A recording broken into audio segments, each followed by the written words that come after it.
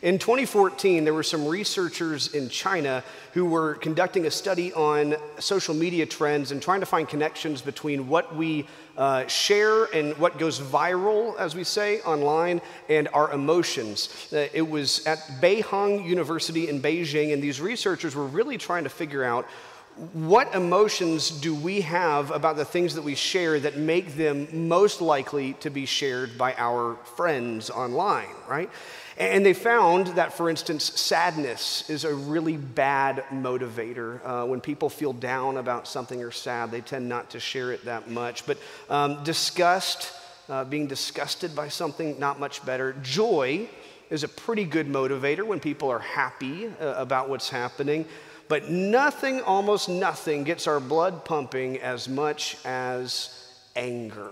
Anger inspires us to hit that share button more than almost anything else. And it doesn't just spread through our social media feeds. It also spreads through us. There was another study, same year, 2014, this time at Princeton University. The researchers there, they watched over 700,000 Facebook users, tracked their data, and they wanted to see what kinds of posts, same kind of thing, what kinds of posts did people interact with and how did they respond. What they found was that they could modify and alter the things that these users were seeing on their Facebook pages. And as they changed their pages to be full of more negative posts and comments from friends and family, they found that these users were actually in turn posting and writing more negatively and angrily as a result. And this might seem like common sense, right? That our emotions are determined in large part by who we surround ourselves with. But like the common cold, anger appears to be contagious, not for only what we share, but also how we feel, right? Anger can be contagious in this internet age. In fact, I got to conduct my own little small study. I posted on Facebook on Friday, what are you angry about today? Just asking all of my friends in my network, what are you angry about today? No answer too big or too small. And I got over 70 comments, which never happens unless I post a picture of my daughter or something and people are telling me how cute she is. No one really cares that much about my Facebook, but I got over 70 comments. And what I want to say about it is, some of them were admittedly smaller than others, right? Some folks were mad about being stuck at the DMV, which certainly is makes you angry in the moment, but not like a cosmic issue. But there were a lot that were really serious too. And there are things that we're angry about that really matter. People angry about children who are hurt, or about women who are abused, or angry about manipulative bosses who are ruining their lives and making them fear for their work, or people who are angry about disease and cancer and the ravages of those things. And what I want to say as we start today is that I'm not going to preach a message about how anger is bad and we should all just stop being angry. Because the reality is there's a lot of things that inspire anger in us, and I think that's okay. I think it's okay to be angry about many of the things that I just listed. And I'm sure you're angry about some of those things, maybe this very morning. But I also know that anger isn't the be-all, end-all answer, and I think that our faith in our Savior has something to say on the subject.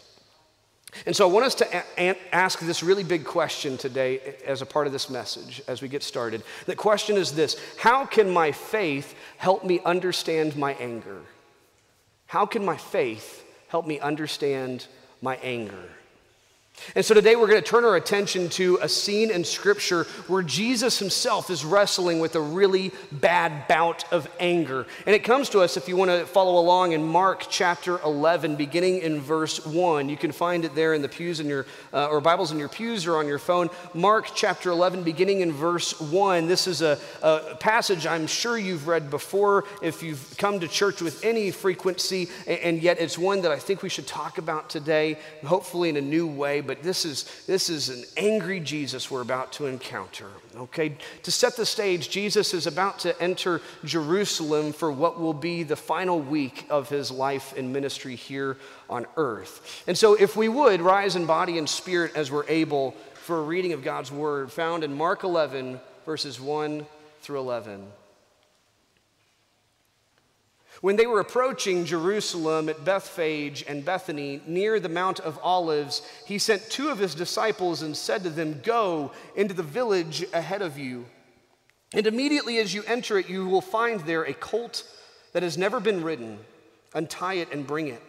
If anyone says to you, 'Why are you doing this?' just say this, 'The Lord needs it,' and we'll send it back here immediately." They went away and found a colt tied near a door outside in the street. As they were untying it, some of the bystanders said to them, what are you doing untying the colt?" They told them what Jesus had said, and they allowed them to take it. Then they brought the colt to Jesus and threw their cloaks on it, and he sat on it. Many people spread their cloaks on the road, and others spread leafy branches that they had cut in the fields. Then those who went ahead and those who followed were shouting, "Hosanna! Blessed is the one who comes in the name of the Lord. Blessed is the coming kingdom of our ancestor David. Hosanna in the highest heaven." And then he entered Jerusalem and went into the temple. And when he had looked around at everything, as it was already late, he went out to Bethany with the 12. The word of God for the people of God. Let us say, thanks be to God. You may be seated. Whoa, right? Wow. Jesus is mad. Oh my God. Amen? Yeah. You're like, what are you talking about, Scott? What in the world are you getting at? I didn't see anger in there. If you're wondering why in the world I'm reading the scripture and talking about anger, say amen. There we go. It's okay to admit that you're like, did he read the wrong verse? Is this the right passage? It is the right passage. Sometimes there's more than meets the eye. And I bet as you're reading this scripture, you're being reminded of Palm Sundays of years past. I mean, this is the time when the kids are supposed to come through the door waving the palm frond, singing Hosanna. This is a party, right? This is a day of celebration. This is a day of rejoicing. What am I talking about? This is Jesus at his angriest. If we read down to verse 11, and it says, "Then he entered Jerusalem and went into the temple. And when he looked around at everything, as it was already late, he went out to Bethany with the 12. You know what it could have said? Then he entered Jerusalem and went into the temple. And when he looked around at everything, he said, "I'm coming back for you tomorrow," because it was already late. And he went out to Bethany with the 12.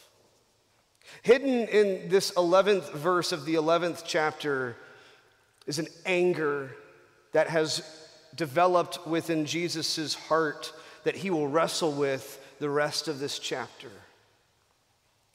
It's an anger that I think we need to understand to help understand our own. And I think there's a lot to be learned in the rest of this chapter that we don't always read on Palm Sunday. And so today I want us to read, as Paul Harvey would say, the rest of the story. Because the God's honest truth is that God gets angry. And understanding why Jesus is angry and what he does with this anger can lead us in a better understanding of our own anger and how it can be harnessed for good. Yes, I said good, church, in our lives and in our world. So let's continue, and you don't have to rise for it because we're going to read the whole chapter today, so don't have to get up and get down every time. It says this, "On the following day when they came from Bethany, Jesus was hungry. Seeing in the distance a fig tree in leaf, he went to see whether perhaps he would find anything on it. When he came to it, he found nothing but leaves, for it was not the season for figs. He said to it, 'May no one ever eat fruit from you again.' And his disciples heard it." Right? It's in the Bible. Jesus cursed this fig tree. Let's stop there for a second. Whoa. Okay, so Jesus is mad at a fig tree. I want to talk about something for a second. I've been married for almost 8 years. I've been married for almost 8 years to Reagan, who's also a pastor on staff. And married couples or couples who've been together for a substantial length of time, you know that this is true, that over time you get to see not only the really awesome parts of your partner's personality, but you also get to see some of the uglier side too, right? If that's true, say amen. Oh, that was a good one. Reagan has learned something about me that I suffer from a condition that I think plagues billions of people around the world, and it's called hanger. Have you ever heard of hanger? You know anybody who gets hangry in the room? Let me describe it to you. There are times when Reagan and I are in the midst of a conflict where I'm getting really argumentative about something. I'm getting kind of crotchety. I'm even being kind of a jerk. And she knows that what's wrong is not really the thing that we're talking about. What's wrong is that I'm hungry and my blood sugar's dropped too low and I'm being cranky as a result. I'm getting hangry. And so in those moments, she'll stop me and go, Scott, do you need a snack? Because it turns out I'm really not that different from a toddler, right? I just need my snack and I'll feel a lot better. And it's true, some of us get hangry. Is that what's happening to Jesus here in verse 12? Is he looking for breakfast and this fig tree denies him fruit, and so then he just gets hangry and he curses it because he's just mad because he's hungry? Is that what's really happening? No. This passage is more than just Jesus getting mad at a fig tree. And this poor little fig tree, I think about this fig tree. What did it ever do? It probably got really excited when the Bible was getting to print. It probably told the other fig trees, guess what? I made the cut. I'm in the Bible. And then it must have opened up to chapter 11 and went, oh no, that was Jesus that day. Oh, that must have been embarrassing for this fig tree. What did he do to deserve such harsh treatment? It's not really about a fig tree. This is really a story that's meant to symbolize what's about to come next. Now, Jesus may very well have cursed a fig tree, but it's not even about the fig tree for Jesus. See, let me explain it this way. Jesus sees this tree, and it's in leaf. It's a fig tree in leaf. And being the amateur botanist that he is, Jesus knows that a fig tree in leaf should be bearing fruit. That's the tree's way of letting you know that it's ripe for the picking. So he approaches this fig tree, this tree that looks healthy, that looks like it should be bearing fruit. It's doing everything the right way from appearances. But as he gets closer, he realizes it's just as barren as any old dead tree. In a moment, Jesus is going to approach a temple. And like the fig tree, the temple looks really good from the outside. And the people within, you could say they're something like a tree themselves. The people within look healthy. They look like fruit-bearing people, but the closer Jesus gets, the closer he looks, he realizes it's just as barren as any old dead tree. So Jesus isn't hangry. There's something more going on here. We keep reading, and it says this. Then Jesus came into Jerusalem. This is the second time he's walked in now. And he entered the temple, and he began to drive out those who were selling and those who were buying in the temple. And he overturned the tables of the money changers and the seats of those who sold doves. And he would not allow anyone to carry anything through the temple. He was teaching and saying, and I want to get this tone right because sometimes we forget that Jesus is not just a peaceful little lamb. He said, is it not written, my house shall be called a house of prayer for the nations, but you have made it a den of robbers. He's mad.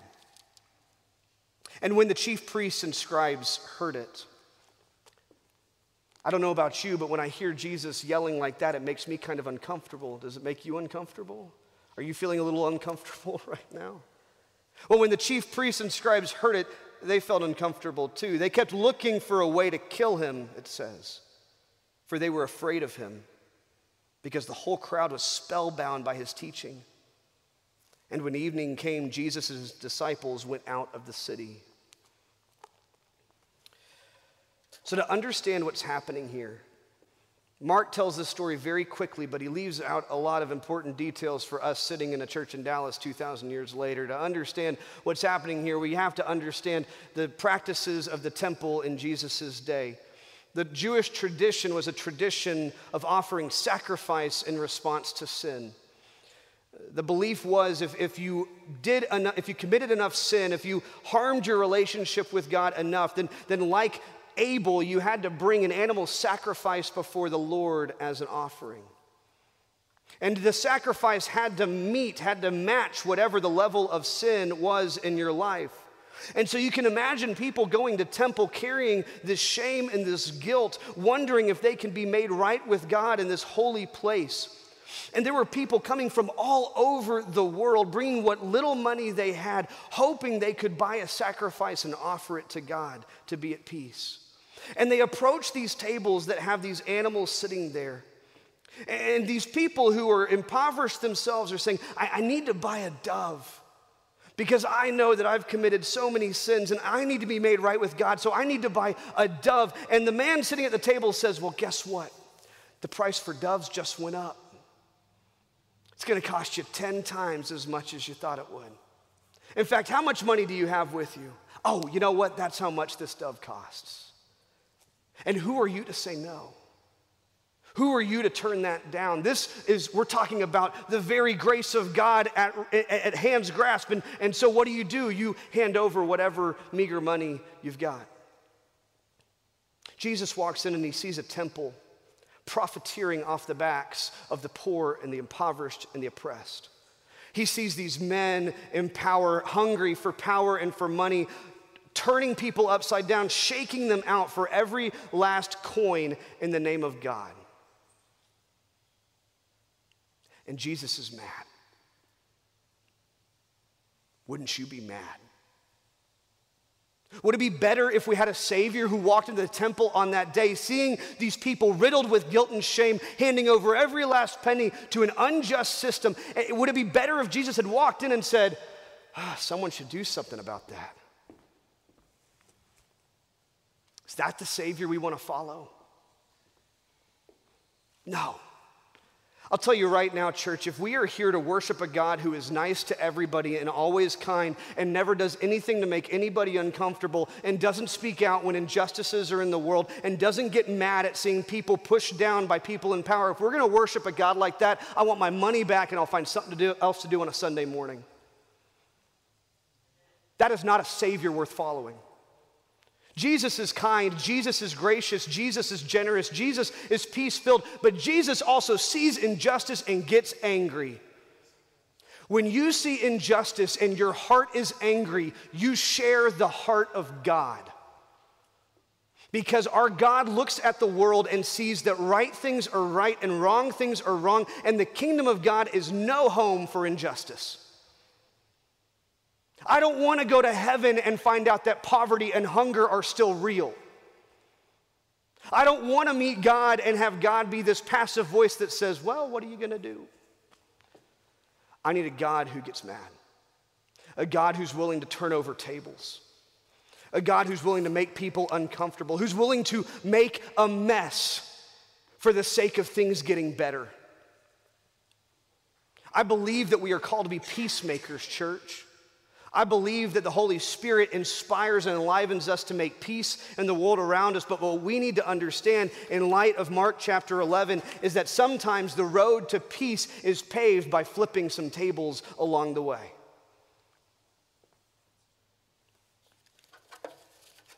Here's the good news, because if you're like me, you're feeling kind of agitated right now. Is anybody a little unsettled? Anybody feeling that anger stir inside your soul? Here's the good news is that Jesus doesn't leave us there. And the story doesn't stop with turning tables in a temple. It goes on to say this, in the morning as they passed by, they saw that same fig tree withered away to its roots. And then Peter remembered and said to him, Rabbi, teacher, look, the fig tree that you cursed has withered.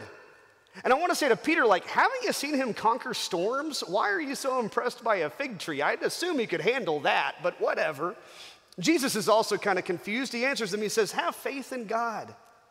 Truly, I tell you, if you say to this mountain, be taken up and thrown into the sea, and if you do not doubt it in your heart, but believe that what you say will come to pass, it will be done for you. So I tell you, whatever you ask for in prayer, believe that you have received it, and it will be yours. But he doesn't stop there. In case you're wondering, anything I ask for in prayer will be mine. Jesus is going to tell us how we should pray. He says, whenever you stand praying, forgive. If you have anything against anyone, forgive, so that your Father in heaven may also forgive you your trespasses. There's this ancient scholar, he's the father of toxicology. His name was Paracelsus. And he wrote something that has always kind of stuck with me whenever I read this quote many years ago. It's always kind of stuck with me. I think it's true in our faith too. He He said this as he was discovering and learning about poisons. He said, the dose makes the poison. The dose makes the poison. There are substances that in small doses can be healthy for us or can have no effect on us whatsoever. But if you take too much in, it becomes poison for your body. I think anger, the dose makes the poison. A little bit of anger can light a fire in us that is good and spirit-led. In Acts 2, when the Holy Spirit descends, what does it say? It says this great flame was ignited in everybody's heart. Sometimes anger ignites this fire in us that's very good. It inspires us to work for God's kingdom. But too much anger, church, too much anger can consume us like an out-of-control wildfire.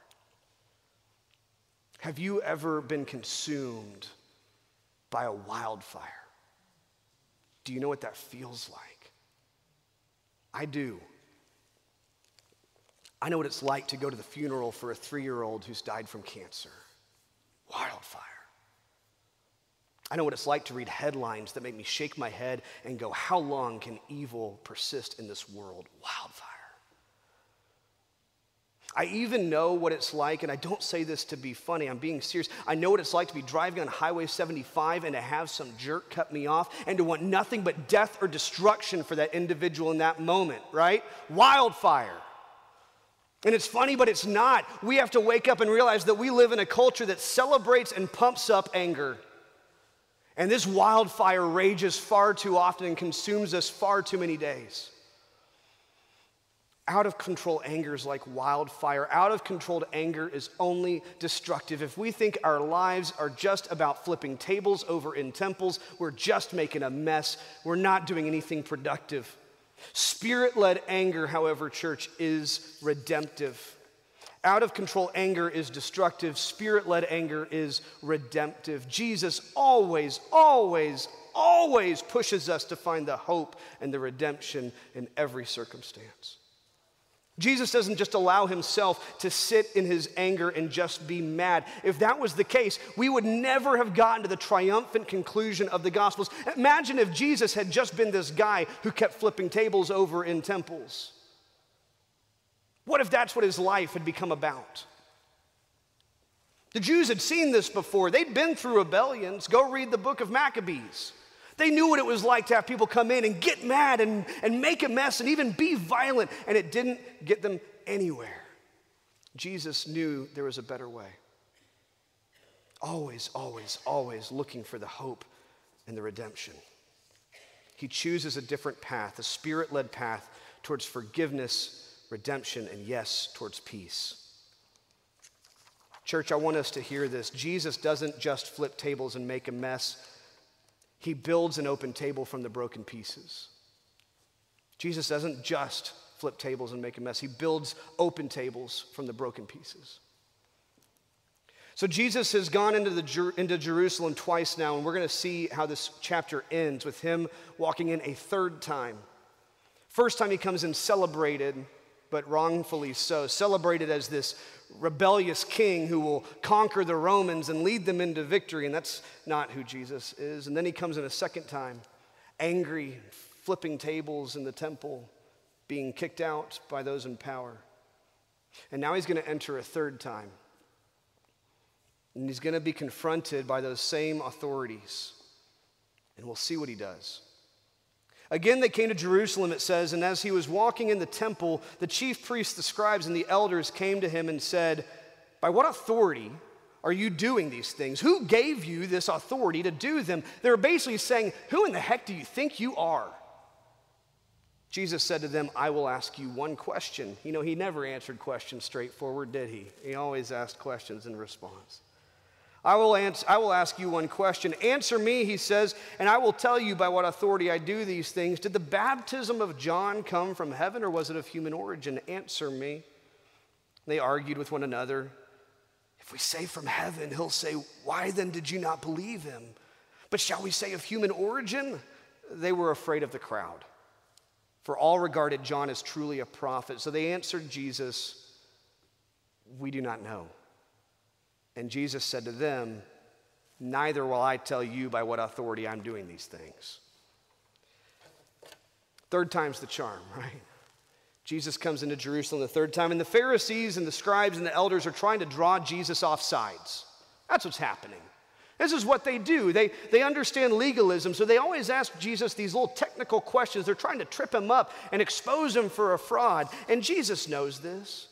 And he's not going to let them send him into a spiral of out-of-control rage. He knows that they are there simply to annoy him, so he sees them like gnats. He just says, I don't have time for this, because he's focused.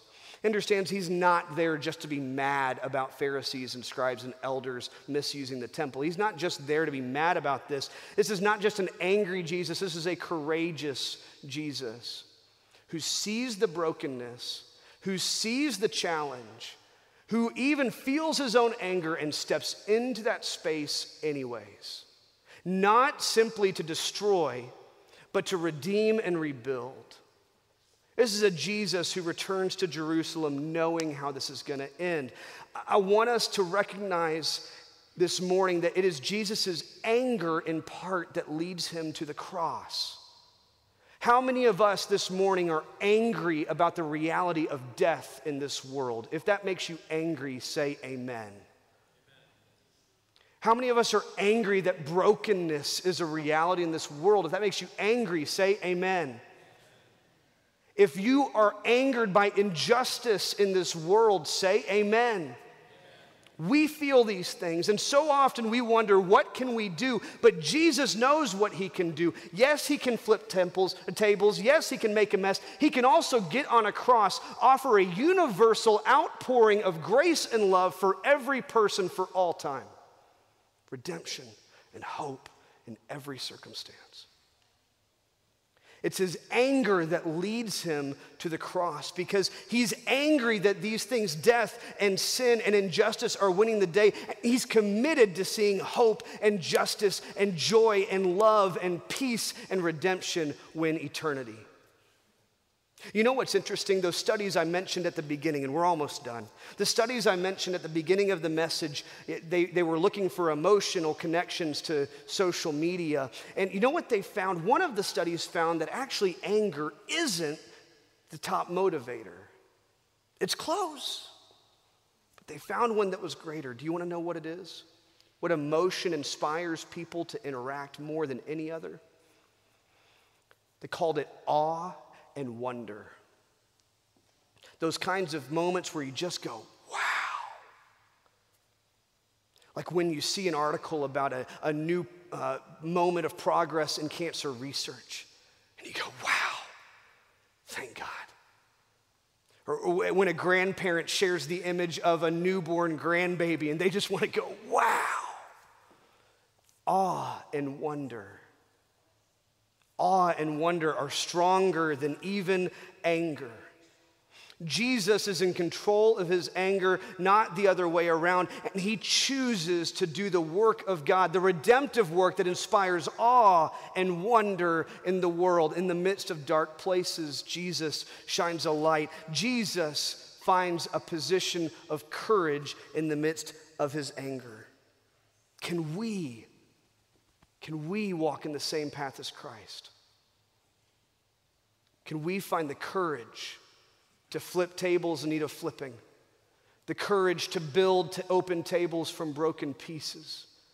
The courage to live unhindered by rage-inducing distractions? The courage to follow the Spirit into the redemptive work of God? Church, I don't know what has you angry this morning. I don't. I can't possibly understand. But I do trust that God understands your anger better than I ever could. God knows what it's like to be beaten up, to be harassed, to be abused. God knows what it's like to be insulted, to be bullied. God knows what it's like to be killed. God knows what it's like to grieve the loss of a loved one. God understands our anger in an intimate way, and I trust that God can meet us in our anger and not leave us there, and instead inspire us to find the hope and the redemption in every circumstance. Amen.